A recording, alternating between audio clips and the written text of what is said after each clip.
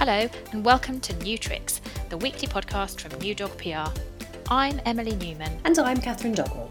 This podcast is a chance to mull over the current goings-on in hotel land, chat to some pleasant folk about things they know, and provide some interest for your ears. We've brought our journalism and communication experience together with our sector knowledge and contacts to create a strategic PR company which understands investing in hotels and the many roles within them. In this week's episode, we're joined by Jane Pendlebury, CEO of HOSPA, the industry association, helping hospitality's finance, revenue management, IT, marketing and asset management professionals. We're also joined by the latest new dog, R. Spuddy, who oozed cuteness throughout and other matter towards the end of the recording. We talked about the spirit of community, the amazing stories of hospitality that emerged during the pandemic, and improving the image of the sector with the newly created Hoteliers Charter. And welcome to episode 8 of New Tricks, the weekly podcast from New Dog PR. If I sound remotely distracted, I am massively distracted because we have a new dog at New Dog PR. Catherine, who's your friend? It's true. It's going to eat your headphones. So we have because we never work with children or animals, you see. So yeah, the child is distracted by the Xbox, whereas the animals are not. Spuddy has joined the New Dog PR crew. He has. Or to give him his French name, R. Spuddy, because the year in which he was born, the official French naming system meant that all dogs had to be called something beginning with an R. So R. Spuddy it is. We know an R. Bonnie as well. And I have a friend who has a cat called R. John McCarthy. That's hilarious. So you can try and persuade people to stick to the rules as much as you can, but it doesn't work. So yes, our Spuddy has joined us with his little ears and his pin-like teeth. There. Can I have that? There we go. That's very good. So whilst our Spuddy really chews through your headphone and microphone wires, now would be an appropriate time to introduce our guest. This is our third guest. They're going so well. We are delighted. Oh, I'm so totally distracted. Delighted to welcome the very lovely Jane Pendlebury, CEO of HOSPA. Welcome, Jane. Thank you for joining us. Thank you very much. I'm very excited to be here, and with the added bonus of a little doggy as well. Very cute. This is going to be full of enormous distractions, I'm sure. So we thought we would have a little gamble through. No, we won't gamble. Maybe we've got to gambling already. Have a little trot through what's going on in the world, and perhaps starting. Let's start with the government support for the sector. I had a little look before starting, and it seems that the current statistics show that the UK hospitality sector is losing £200 million for every day it's closed. Which is kind of like a gamble. Well, this is true. So it's completely fitting. This is true. And we're awaiting our floppy-haired leader's announcement at, I think it's 7 p.m. this evening, on when things will start to be unlocked. Jane, why don't you tell us all a little bit about HOSPA and who you are and what you do, and then perhaps your views on the government support for the sector. Absolutely, thank you. So HOSPA is the Hospitality Professionals Association. We're a membership organisation with hospitality, mainly hotels, but we have we go across the whole range of hospitality as well. And our typical member would be a finance director, a revenue director, technology director, somebody in that senior tier. We also work with asset managers and with the Hotel Marketing Association, so we cover that marketing angle as well. And we've been trying, to help our members interpret the government support and how to make the most of it, how to maximise with support of some of our key advisors as well. And the support, we mustn't complain about it because there's been some brilliant support from the government. However, I do feel it's been very general, and how could they understand the complexities of the hospitality industry when it is so wide-ranging? And it's very easy, I think, when you watch the news to see hospitality as a busy pub in a university town with lots and lots of people out spilling out into the streets because it's so full inside. And that is one part of hospitality, but it's not the vast majority of hospitality. And I think they have lost sight sometimes of the places where it's easier to make sure your hygiene levels are completely tip-top, to make sure social distancing is adhered to and whatever. So I think, government have done a great job, but missed the point a couple of times, sadly.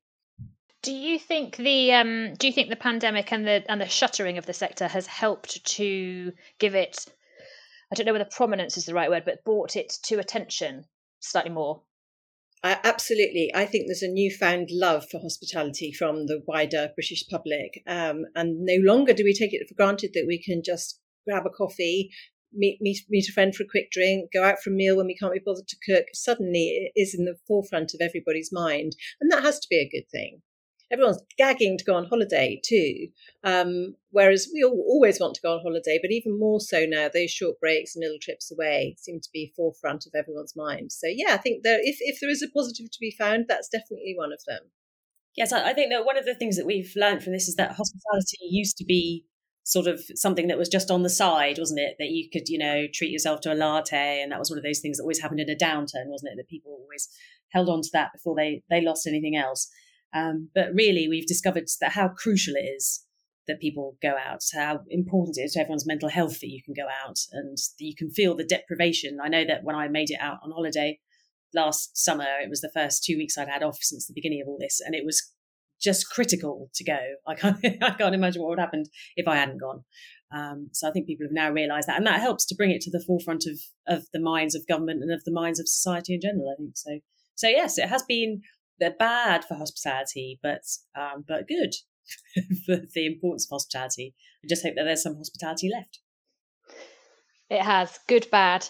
And we seem to be inching, we're definitely not going any faster than that, inching closer to having some sort of, making some sort of progress with having, in creating a minister for hospitality. So, and the National Seat at the Table campaign is doing great things to raise the profile. I think the latest that I understand, from what I understand, is that the Prime Minister has confirmed that his Minister for Small Business, Consumers and Labour Markets, Paul Scully, will meet with the team behind the Seat at the Table to create the Minister for Hospitality. So we're inching ever closer.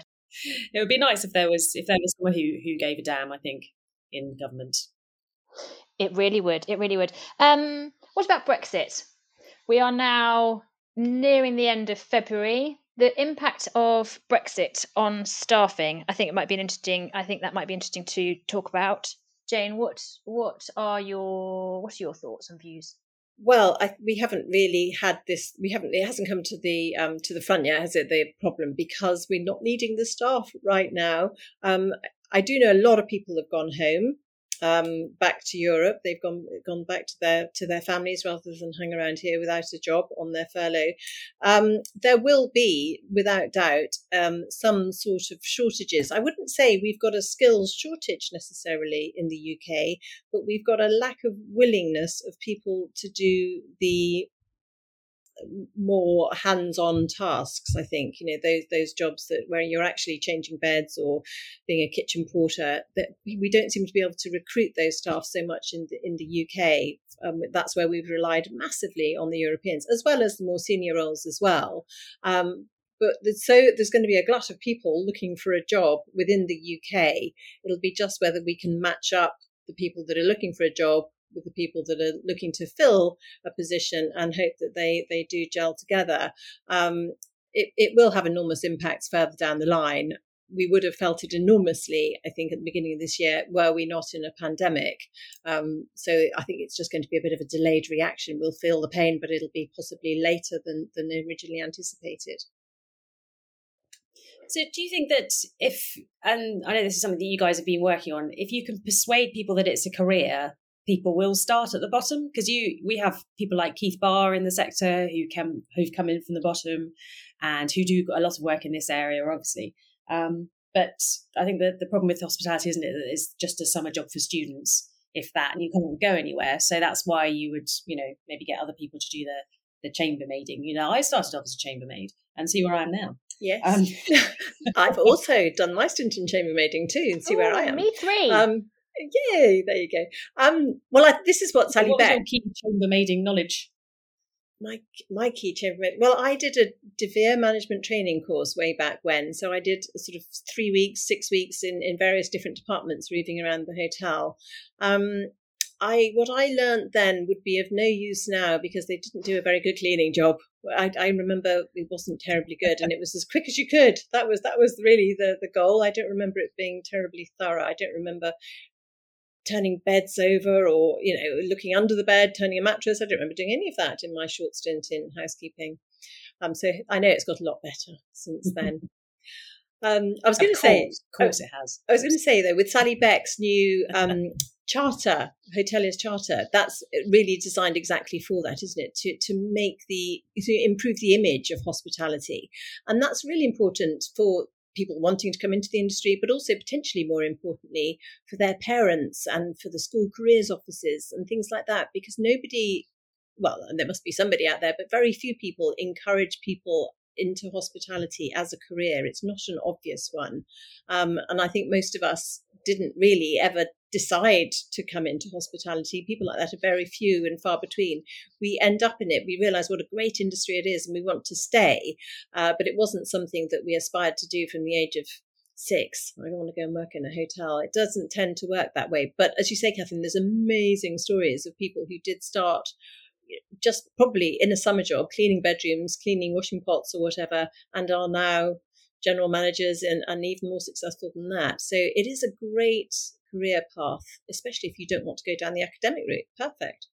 And I can think of no other, or very few other careers. And you have to take the current circumstances aside, that afford that provide the opportunity to travel in quite as many and varied ways. Travel is something that we're all sort of longingly sobbing for at the moment. So any kind of talk of it becomes bittersweet. But the opportunity to travel is incredible within the hospitality sector. My finest moment as a chambermaid was getting halfway around cleaning a room before realising that there was a man still in bed, asleep. Yes. That's efficient though, because you're getting ahead of the game. Yes, absolutely. And in my defence, so the little chit that I was looking down, which said room whatever it was, it did say he'd checked out and the room was vacant, but he'd apparently not changed things. Things had changed. So yes, there I was, merrily tidying up the room, only to realise that he was fast asleep. Career in hospitality. This is what it can bring you. I do like the idea of rebranding hospitality as somewhere that you can. It's like the alternative army, isn't it? It's you can travel the world, but no killing. So the adverts that you see on the television for the army, I often think that it's really similar, because you have accountants and you have all these different. You can have a proper professional career, but you can also have a career without any qualifications. So yeah, I think it's very similar. Without the killing, and sometimes inclement hours. But considerably better food, and no sort of marching through the desert. No, very little marching through the desert. And although at the moment quite a lot of government control, you have to go along with the whims of their strategies. That's true. So you might be thinking, I don't want to close, I don't want to invade this country, but I'm going to have to do it anyway. There are similarities. But absolutely, well done to Sally and everyone. I'm sure there was an army of people. There were an army of people behind supporting the Hoteliers Charter, and there's lots more information online. And obviously, the aim of the game is to get as many hotels as possible signed up. Jane, will you just give us a little bit of insight into how HOSPA has been helping members since the beginning of time, but also the beginning of the pandemic, and what you've been doing to support? Yes, I guess so since the beginning of time, we've been around 52 years now, originally BAHA, the British Association of Hospitality Accountants, and it didn't massively change when the pandemic struck, but obviously our focus shifted from being very general in our advice and best practice and those sorts of discussions, very focused to the pandemic, how to make the most of any government support, how to reopen. That was a really big thing, and how to close indeed before that, because a lot of hotels, if they weren't seasonal, had never actually closed the doors before. I often tell a story about, I got a phone call from, luckily, someone I know quite well in a London hotel, who phoned to tell me that they were closing the hotel and what he'd done. And at the end of it, he said, and what have I forgotten? And I thought, oh, gosh, you've just told me a whole lot of things I might not have thought of. And then the next phone call I got was somebody else saying something very similar, but I was able to fill in some gaps from that first phone call. And that sort of was a bit of a light bulb moment, that we've got something here. I'm sharing information. I need to share this a bit more widely. So we set up our COVID pages, and we had lots of support and white papers on there with advice. But we also wanted to spread the word about the good things people were doing, because there were amazing things went on in hospitality, from feeding key workers to housing NHS staff to military or families of children in Great Ormond Street, homeless people. There was amazing stories. So we tried our best to share those as well, and to keep that optimism and that entrepreneurial spirit going and valued, because I think that was really important. But as much as ever, we were just here taking phone calls, talking to people, pointing them in the right direction. That was really as much as we did sometimes, but they didn't know where else to go. So we were able to help out. So I don't think anyone can really say they've enjoyed the pandemic, but there were times when it was very rewarding working in hospitality to be able to support our members like that, because it's been a devastating time for them. Yeah, absolutely. And I guess it's at times like this, as sort of trite as it sounds, that communities connect and associations have a sort of another level of understanding and communication with their members. So it's all, as we were saying at the beginning, it's sort of that good bad pandemic in lots of different ways. Absolutely. Yeah. And that local thing has really come to the fore. When we were saying before about people appreciating hospitality more, I think the local community spirit has really grown. And that will have a knock-on effect to the pubs and the bars when they all get to reopen as well. So yeah, there's another positive. Oh, pubs. So what do we think? Is May the latest rumour for pubs, and then June or July for hotels? By the time you're listening to this, obviously, dear listener, you all know all about it.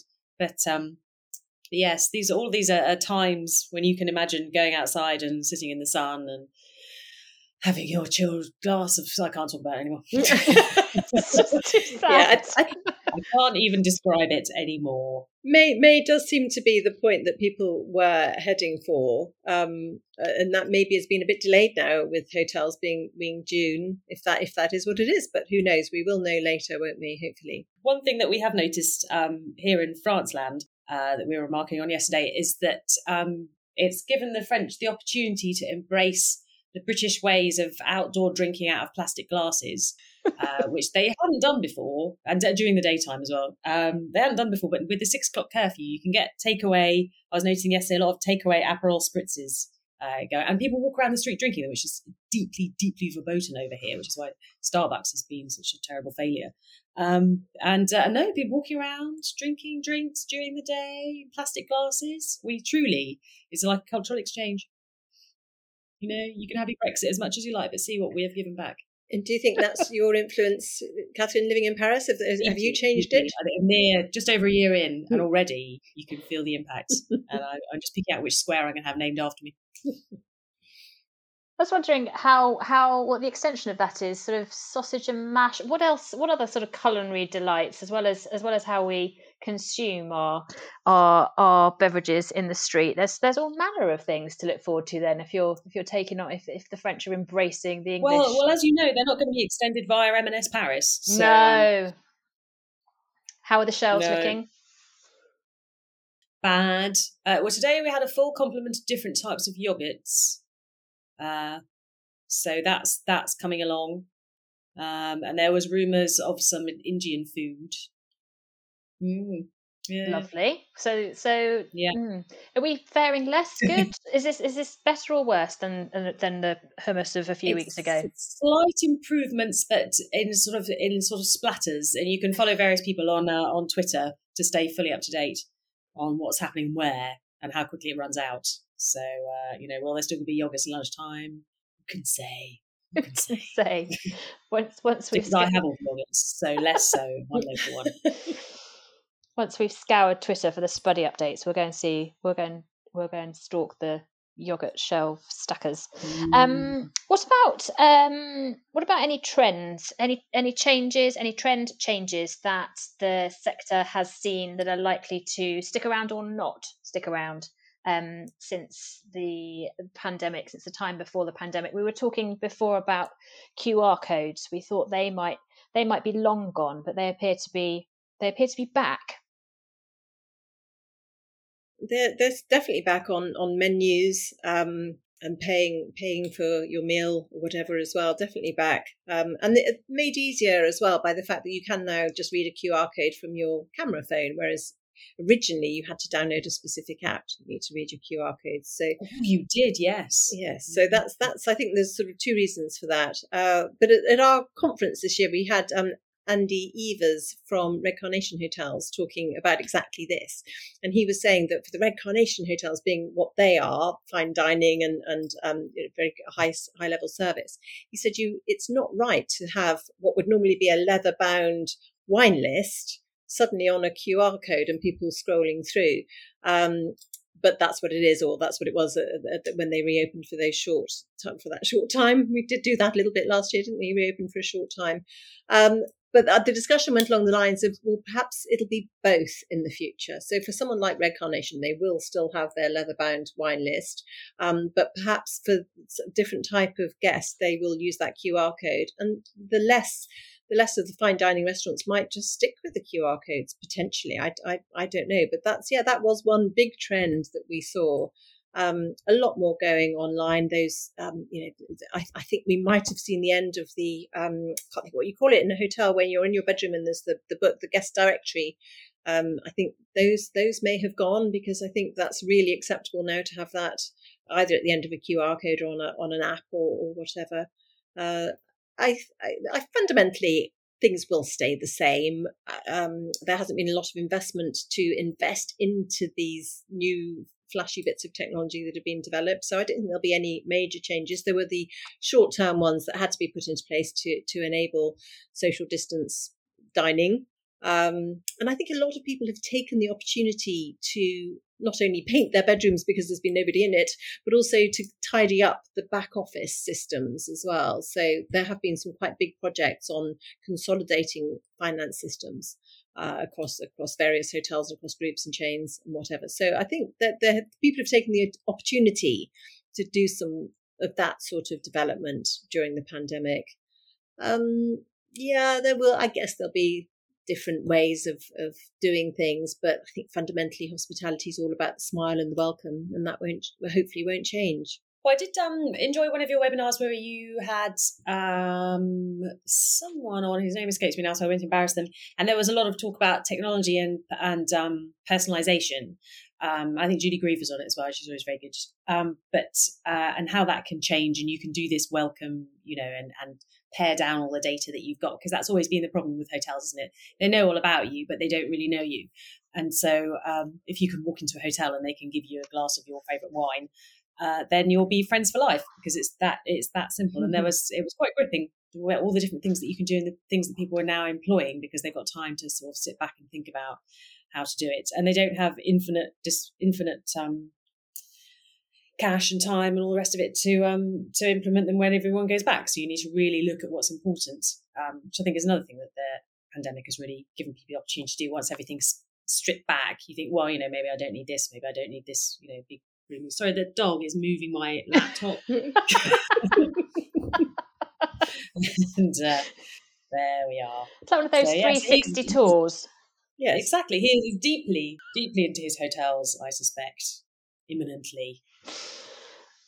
So, it won't be long. No. Can we conclude by asking you some questions, Jane? We've been asking guests the same sort of set of questions. It's been quite interesting to listen to responses. So, if I may, can I kick off? Yes, of course. So, when the shutters are up and I've had the jabs in my arm, the first thing I'm going to do is go and see my mum, give her a massive hug, and then watch her hug the grandchildren as well, because I know she's really, really missed family. And I think that will be the first thing I do. Probably stop for a meal on the way or something, maybe a drink in the pub, but that will be my goal. Hugs are a go, absolutely. The best thing about the hotel sector is? I guess it's the answer that most people will give. It's the people, the smiles, the teamwork, the beds, the food, the drinks, everything.